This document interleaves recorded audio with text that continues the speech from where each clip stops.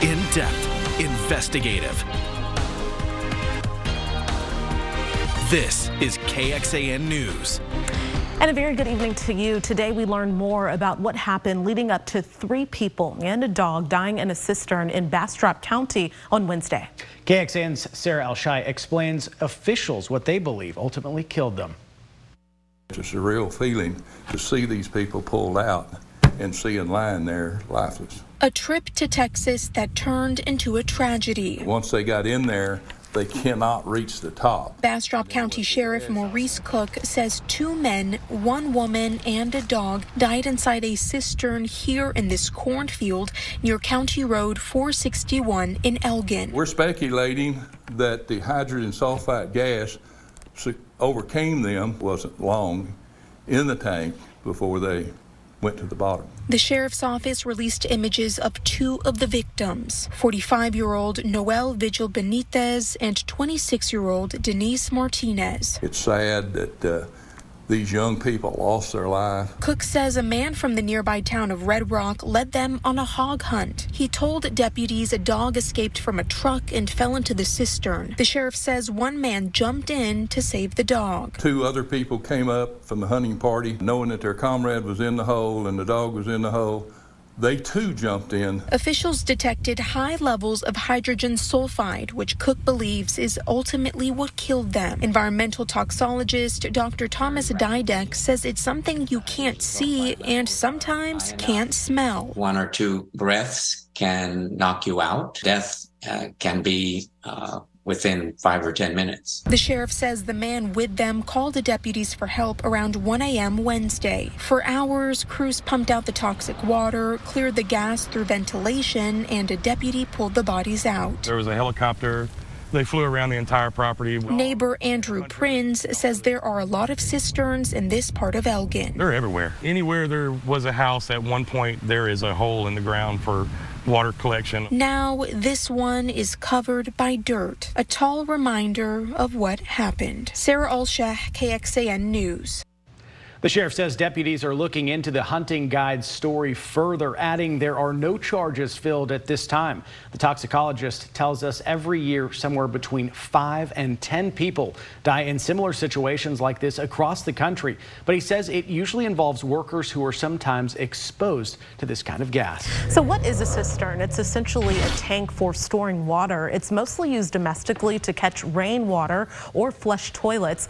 But in more rural areas, they can be used for fields watering and also a place for animals to drink. Underground cisterns were very common over 100 years ago. People were familiar with the techniques of building tanks underground, and it was suitable for the construction materials at the time, which it would have been brick and earth products. The Austin Police Bomb Squad and the FBI are searching an apartment in Cedar Park. And we believe that's in connection to the man arrested last night in Austin. This is happening on Cypress Creek Road. Our Grace Reader is out there right now. Grace, what can you tell us and what's going on out there? Just about an hour ago, this scene cleared, and we actually got kicked off of the Cypress Garden Apartment Homes complex. So we've moved out, but largely the folks that were here have cleared out. I actually just got an email from the Austin Police Department about 2 minutes ago. They confirmed with us that they were here in Cedar Park following up an investigation in connection to the incident yesterday that happened at St. David's Medical Center. They said this is standard practice and that right now they do not believe that there is any threat to the general public. We've got some video to show you of what this scene looked like earlier. Cedar Park had said that they were assisting the FBI, ATF, and the Austin Police Department bomb squad at this location. We did run a records check and found that the person that APD said they arrested yesterday after a car exploded in the St. David's parking lot did have an address listed here in this Cedar Park apartment. I did also talk to folks who were evacuated as investigators came and knocked on doors at this specific apartment complex and told people that they needed to clear out. People are now allowed back inside. The crime scene tape is gone, but here is what one of those folks had to tell me earlier today. It's really crazy. I've never been in a situation where I've even been around these sorts of people. So to have this happen in my apartment complex or duplex is kind of crazy, especially since it has to do with some, like I imagine my neighbor or something like that.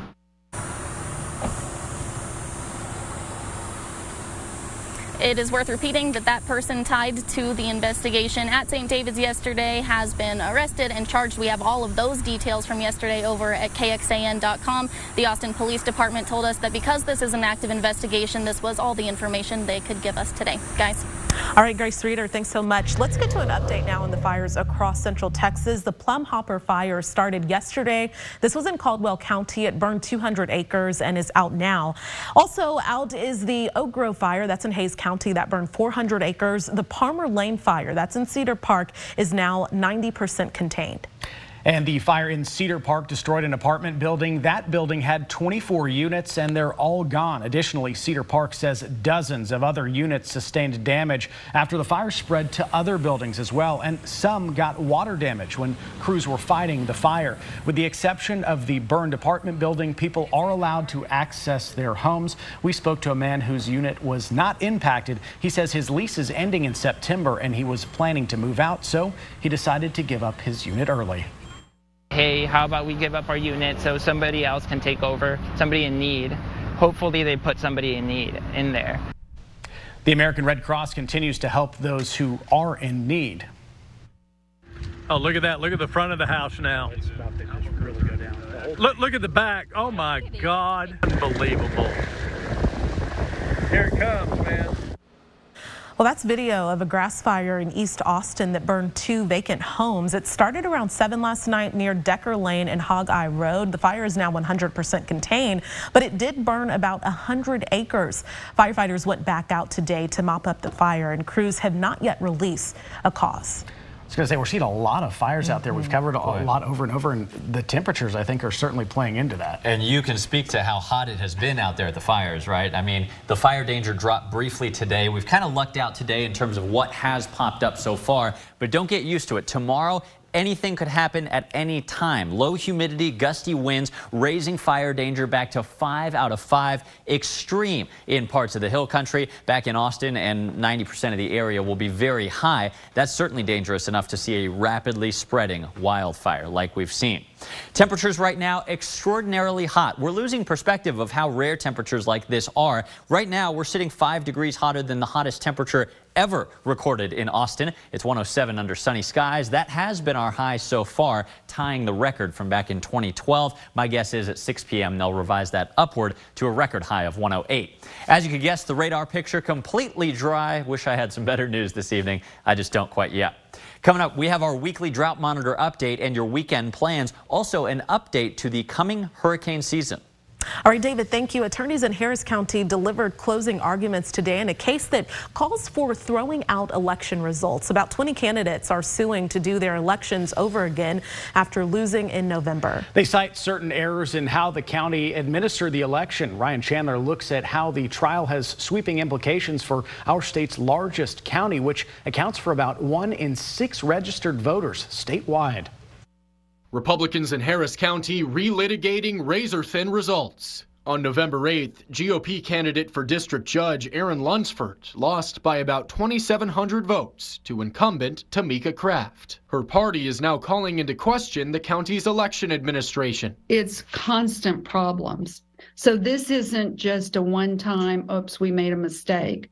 This has been a year or more of just really running the elections poorly. About 20 of the county's 782 polling locations ran out of ballot paper, causing confusion at some locations and an order to keep the polls open an extra hour. It's not a case of sore loser. It's just, will someone please answer the question why and what's going to be done to fix it? Harris County acknowledges some errors are likely in the state's largest election operation, but they say there's no evidence any errors impacted any results. When you put the microscope and the scrutiny of the rules of evidence onto these people's stories, it just really doesn't check out. Assistant County Attorney Fombin worries this challenge is a symptom of the skepticism facing elections nationwide. The general narrative that's been pushed by a certain number of people about how we should not trust our elections officials, that the elections are rigged or whatever it is. I have a deep concern about that. I think that what we saw with these election contests is certainly tied to that. The judge is David Peoples, visiting from Bexar County to avoid internal influence, and his decision could take weeks. Ryan Chandler, KXAN News. And the judge could order a do-over election, and that would be in May. Now, going in depth here, Harris County has the most registered voters in the state with over 2.5 million voters. For last year's midterm election, over 17 million Texans were registered statewide. That's a new record high for any election, midterm or otherwise. Austin Pride is coming up. What first responders are doing to make sure everyone celebrates safely. And death and destruction from massive wildfires taking over the Hawaiian island of Maui. What people are doing to save the historic land they call home. Austin Pride is this weekend. It's expected to be a large event, so first responders are making sure local businesses know how to respond to an emergency. The Austin Police Department, Austin Travis County EMS, and Austin Fire are training LGBTQIA businesses in the Warehouse Entertainment District on how to save lives if anything happens. The training included strategies and skills in response to active shooter and mass casualty events. Organizers say it empowers businesses and employees to really help minimize the loss of life if tragedy strikes. They also say it's about gaining trust. That's the purpose of this training, is to add minutes, add time to that life, add time to allow us to be able to respond and provide the other resources, but not allow somebody not to be receiving as immediate of a response as possible. And the training was possible due to funding and coordination from the Lesbian and Gay Peace Officers Association. It's been more than 2 months since any significant rainfall in the Austin area nor across central Texas. Nothing has fallen in the gauge so far this month. Another dry day so far at Camp Mabry. Your first warning forecast right after this. To the dire situation in Hawaii, at least 3 dozen people are dead and hospitals stretched to their limits, treating the injured as wildfires destroy parts of the island of Maui. And NBC's Jay Gray tells the story of the loss of life and history. Investigators still aren't sure what sparked the blaze, but it's very clear what fed the intense flames. Drought conditions on the island providing fuel, winds with gusts to 85 miles an hour, pushing the fire much faster than teams can control. The power went out yesterday at like 4:30 or 5 a.m. and then the gas station blew up at like 3, and since then we've just been trying to outrun a fire. Some forced into the ocean to escape the flames, but there was no escape for the historic town of Lahaina. It looked as if it's just the whole town was devastated, the whole town was decimated. Like many areas across the island, where all that's left is rubble and ash, the firestorm pushing hundreds into shelters, most with only a few things they could carry during their rush to safety. Local people have lost everything. They've lost their house, they've lost their animals, and it's devastating. Tourists at the core of the island's economy are being told for now to stay away. The airport packed with thousands forced to cut vacations short, scrambling to find any flight that will get them away from the flames. It's just scary to see a big wildfire just kind of coming your way, and it's not something I ever experienced before. The National Guard now joining the fight, an effort to make sure all of this place that many call paradise isn't lost.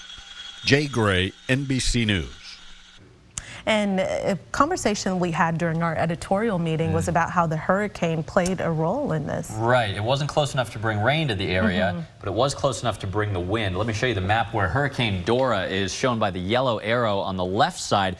Dora is more than 1,000 miles away, but when it passed a little bit closer to the south, that low pressure combined with a high pressure to the north of the islands really funneled the winds right there over Maui, contributing to that devastating and tragic situation.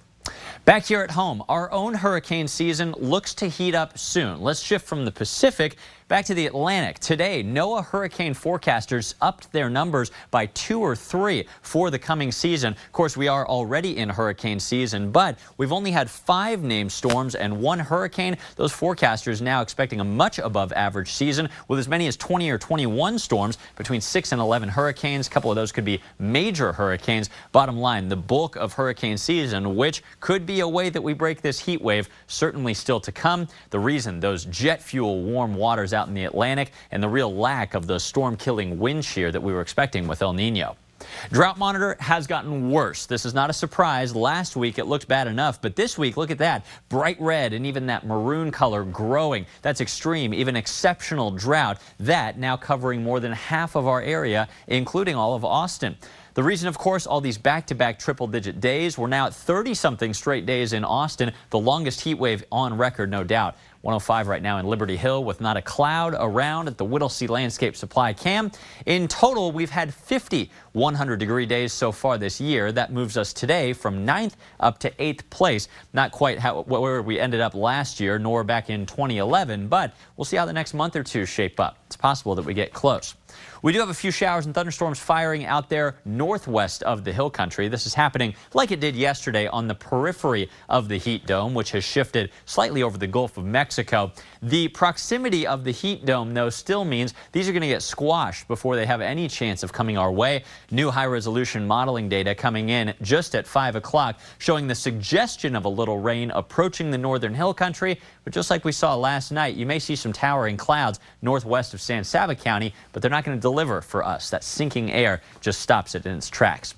Red flag warning for dangerous fire weather until 11 p.m. today, again from noon to 11 tomorrow. Also, excessive heat warnings until 9 p.m. tonight, again during the heat of the day tomorrow. We had to check with the Weather Service because we were pretty sure we've never seen this many in a given year, and we haven't. They said this is their 15th excessive heat warning to be issued this year. The previous record was 3 in a given year. That just happened last summer. Tonight's forecast, breezy and warm at 79. Tomorrow, hardly a cloud around, and it's possible that we've got another record high of 108, crushing the current record from back in 2015. Record highs come and go through the weekend and beyond, but the bottom line is that for the next 7 to 10 days at least, we still don't break the heat wave. We still don't have a chance of rain. Hopefully beyond August 20th, though, we could see a little glimmer of relief. We'll keep you advised as that gets closer. We're learning more about the man the FBI shot and killed after making threats toward President Joe Biden, what he posted on social media before the FBI came to his house.